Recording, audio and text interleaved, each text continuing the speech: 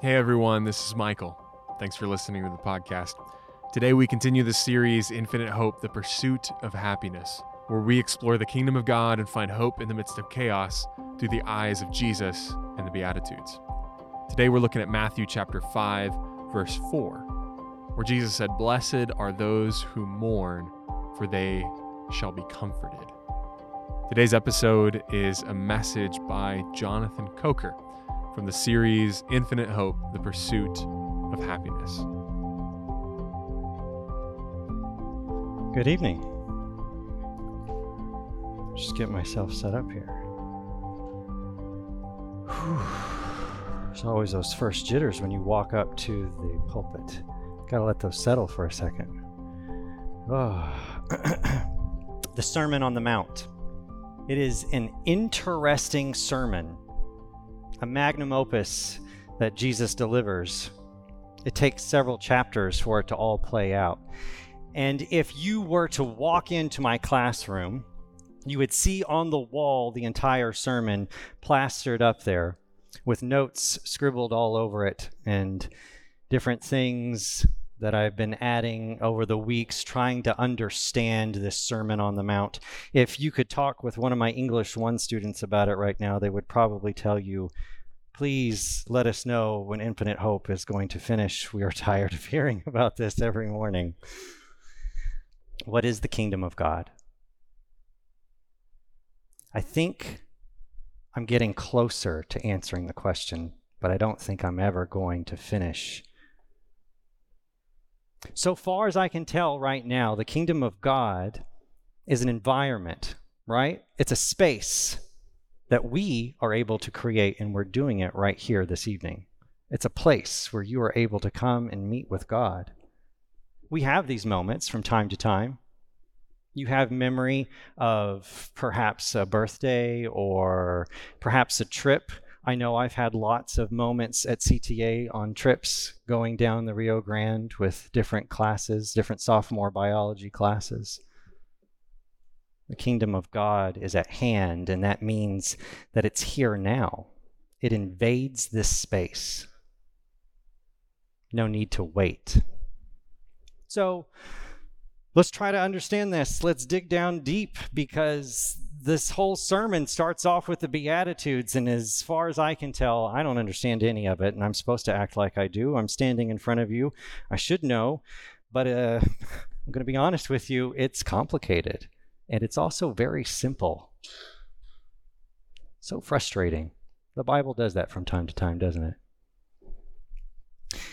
So I'm looking at these Beatitudes, and I'm asking myself a few questions. And why are these people, these poor in spirit people, those that are mourning and those that are meek and hungry and so on, why are these the people, the ones to inherit anything? It defies all logic. How can someone in such a humble position expect anything great to happen to them? This is not the way that the world works for us. In fact, we spend most of our lives trying to cover up the parts of us that are weak and broken. And Jesus says, no. Those are the parts that you need, because they tell you to come and seek me out. We all find ourselves in at least one of these positions or beatitudes.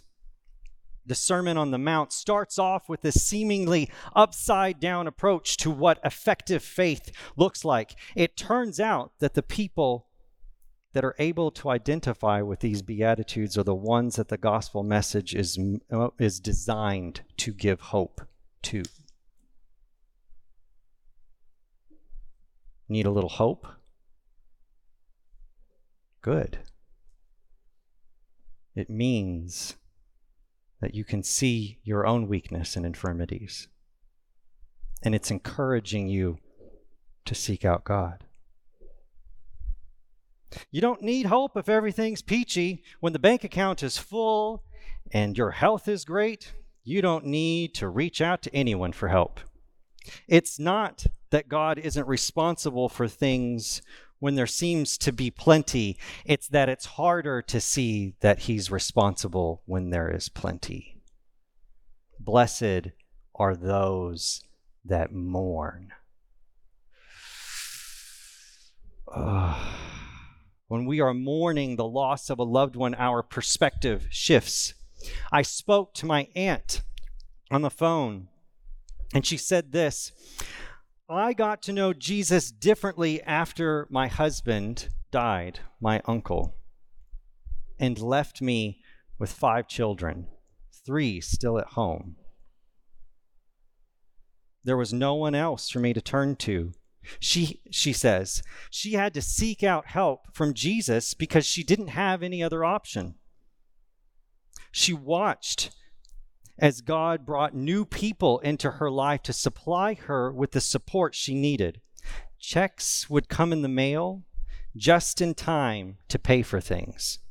The source of the funds had not changed, but now she knew it was from God. She goes on and she continues to tell me, she says, in the beginning, it felt like God was punishing me. I couldn't understand why. I did all the right things. Why was this happening to me? She served in her church. She raised her children to know Jesus. She paid her tithes. She did all the right things. She doesn't understand. Why is this happening? You see, wisdom works by building itself up. Can I say that? Yeah, I'm going to say that. I just said that. Okay. Wisdom in the Bible works by building itself up. When you look at Proverbs, the world works the way that my aunt expected it to.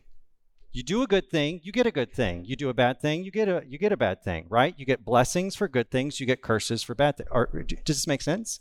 And there is some wisdom in that, is there not? When you go out and you do a whole bunch of harmful things, you should probably expect some harm to come back around to you. Am I wrong? There's some wisdom in that, but does the world always work this way? Absolutely not. Absolutely not. You move yourself onto Ecclesiastes and you start to notice, sometimes bad stuff happens to the good people. And sometimes good stuff happens to the bad. This doesn't make sense at all.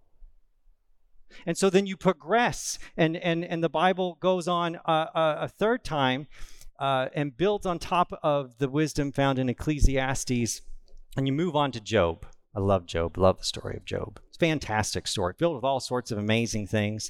The story is incredible.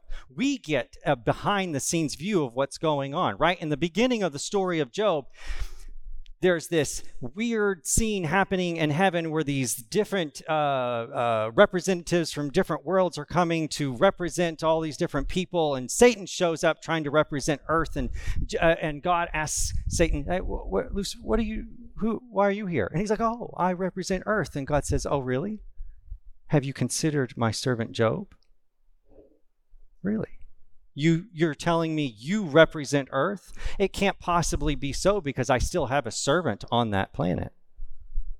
And he says, Job doesn't really serve you. He's only serving you because you give him good things. You take away the good things, God, and he won't serve you anymore. You get a behind-the-scenes view of what's going on. But Job never gets this. He never gets to see the perspective that we have. The only answer he gets is the one that comes towards the end when he is so frustrated with God and he wants to understand why all these bad things have happened to him in his life. And God simply shows him this fantastic view of all of creation. And he shows him and God shows Job how he's aware of how all the small little parts of nature and the big parts of everything from climate to cells and he sees it all, and he's in charge of it all, and he gets it all, and you don't even understand the things I'm showing you, Job. And then sends him back home and is essentially leaving Job with the impression that God sees a perspective that I don't and understands a view that I can never understand. I watched as this wisdom that Job had grew in my aunt. And eventually, she tells this story about how she was able to act with her faith in a way that she had never seen it be done before. She shows up to SWAU. Any Southwestern students here? Shows up with her daughter and no money. Sits herself down in the Finley building and expects a miracle to come her way. This is not something she would have done before. And I can tell you now that my cousin has graduated, and it's almost trite to say that she finished her 4 years and got her degree, because it bypasses all the pain and strife that she suffered every semester. And some of you know that pain, you're feeling it right now, over and over again. The process is never easy, but it's always rewarding.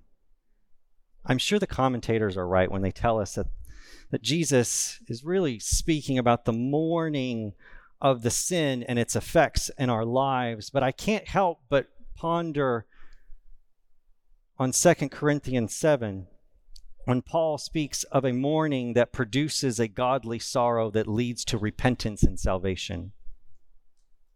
You see, those who mourn can know something special of God, the fellowship of his sufferings, a closeness to the man of sorrows who is acquainted with grief. That hope that we have in mourning is that it helps us to know Jesus better. It gives us a taste, a glimpse of the life that he lived for us. So this evening, whether you fall into one camp and find need within the privacy of your own mind, perhaps you feel the calling of the Holy Spirit to repent and mourn what sin has done in your life. That could be one group of people that are here tonight. But if you are in the other group, if you are here tonight because you are in the midst of mourning, I want to tell you this. Perhaps the reason you are here tonight, perhaps this is the reason why Jesus says, "Blessed are those that mourn, for they will be comforted." You have come to the right place. You have found, if you want it, a community. You are not alone. Grace and peace to you all.